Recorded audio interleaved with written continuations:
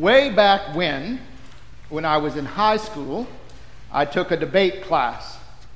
It's the only debate class I've taken, but I would think that they're all about the same in structure. Students discuss and organize points of view from one side of an argument, and this allows them to discover new information and put information into action. It's said that classroom debates help students learn through friendly competition, help them examine controversial topics, and strengthen skills in the areas of leadership, interpersonal influence, team building, group problem solving, and oral presentation. Debate class.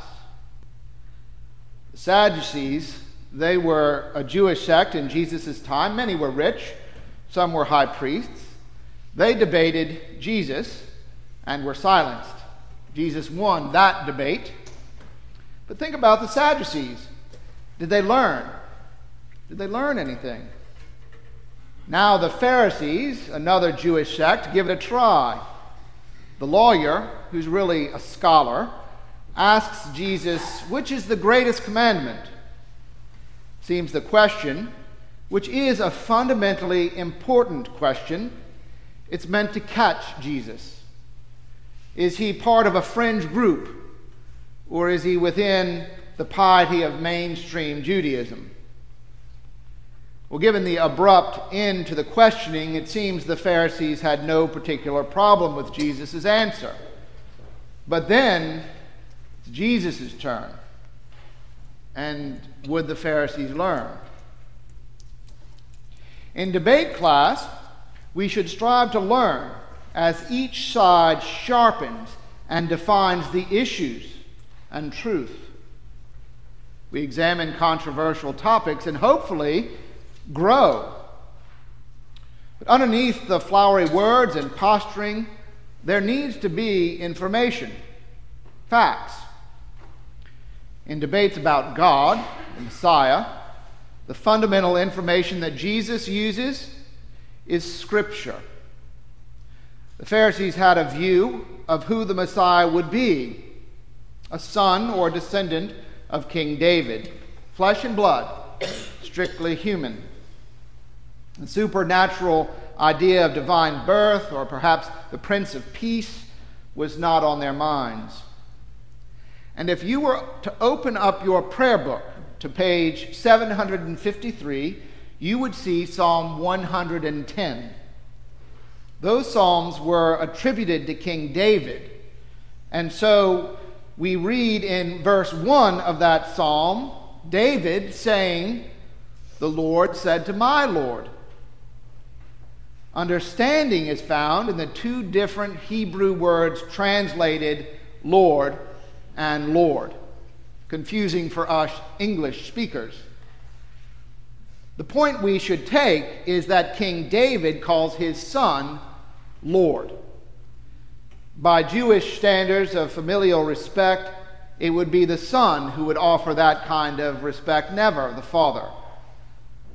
So Jesus points to something special about the Messiah. The Messiah isn't just a hero king, but a person who manifests the presence of God. What a debate. Jesus using information from Scripture, and all of us growing to understand more about the Messiah, more about God. A debate teaching us. Now, I'm not so sure I've heard a good debate recently. Maybe in a book I read recently where more time was given, more nuances teased out, and more facts examined.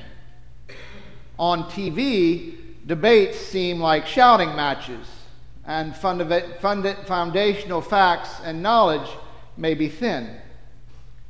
But even in watching bad debates, we can learn. We can allow ourselves to be challenged and assess our own thoughts, our own knowledge, our own prejudices and blindfolds. Even though my memory of that high school debate class is a little sketchy, I do remember the teacher had this funny beard.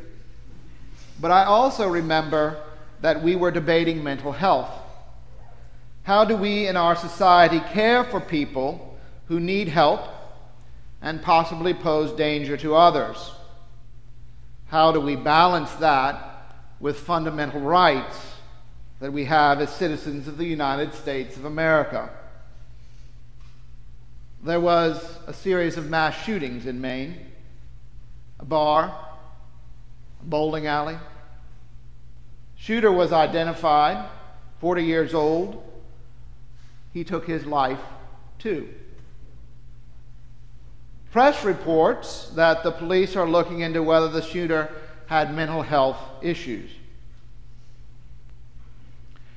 Later this week, on Thursday, we'll have 3 panelists with us. 3 panelists drawing on experience in 3 areas of mental health: dementia and aging, youth mental health and suicide, addiction and recovery. We'll begin the evening with worship, with choral evensong, and then we'll share fellowship around the dinner table. And not a debate, but a discussion follows. The information you take home, though, it might well be used by you when you have a debate with a family member or friend. You might just find information to help them broaden, deepen their understanding, even as you listen and learn from them.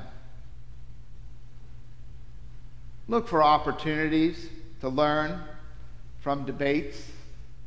Jesus gave us one right here in the gospel reading, which you have discussions all around your life. Hamas, Israel, Ukraine, Russia. Bring into those discussions the information and facts that build on one another, that circle around one another and give a picture of truth. That's what Jesus is doing in our gospel reading, guiding through a debate the Pharisees into the truth of God's work in this world.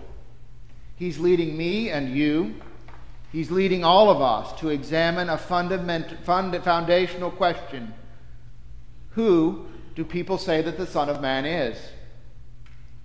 Who do people say that Jesus is, the anointed Savior? But even more, who do you, who do I in my life, who do we see as the Son of Man? And what does Jesus mean to the world, to you? When you have that answer, when you know it in your heart, mind, and soul, the way you see the world and your relationships changes. Many of the Pharisees and Sadducees, they didn't change. They ended up killing Jesus and saying he was no king.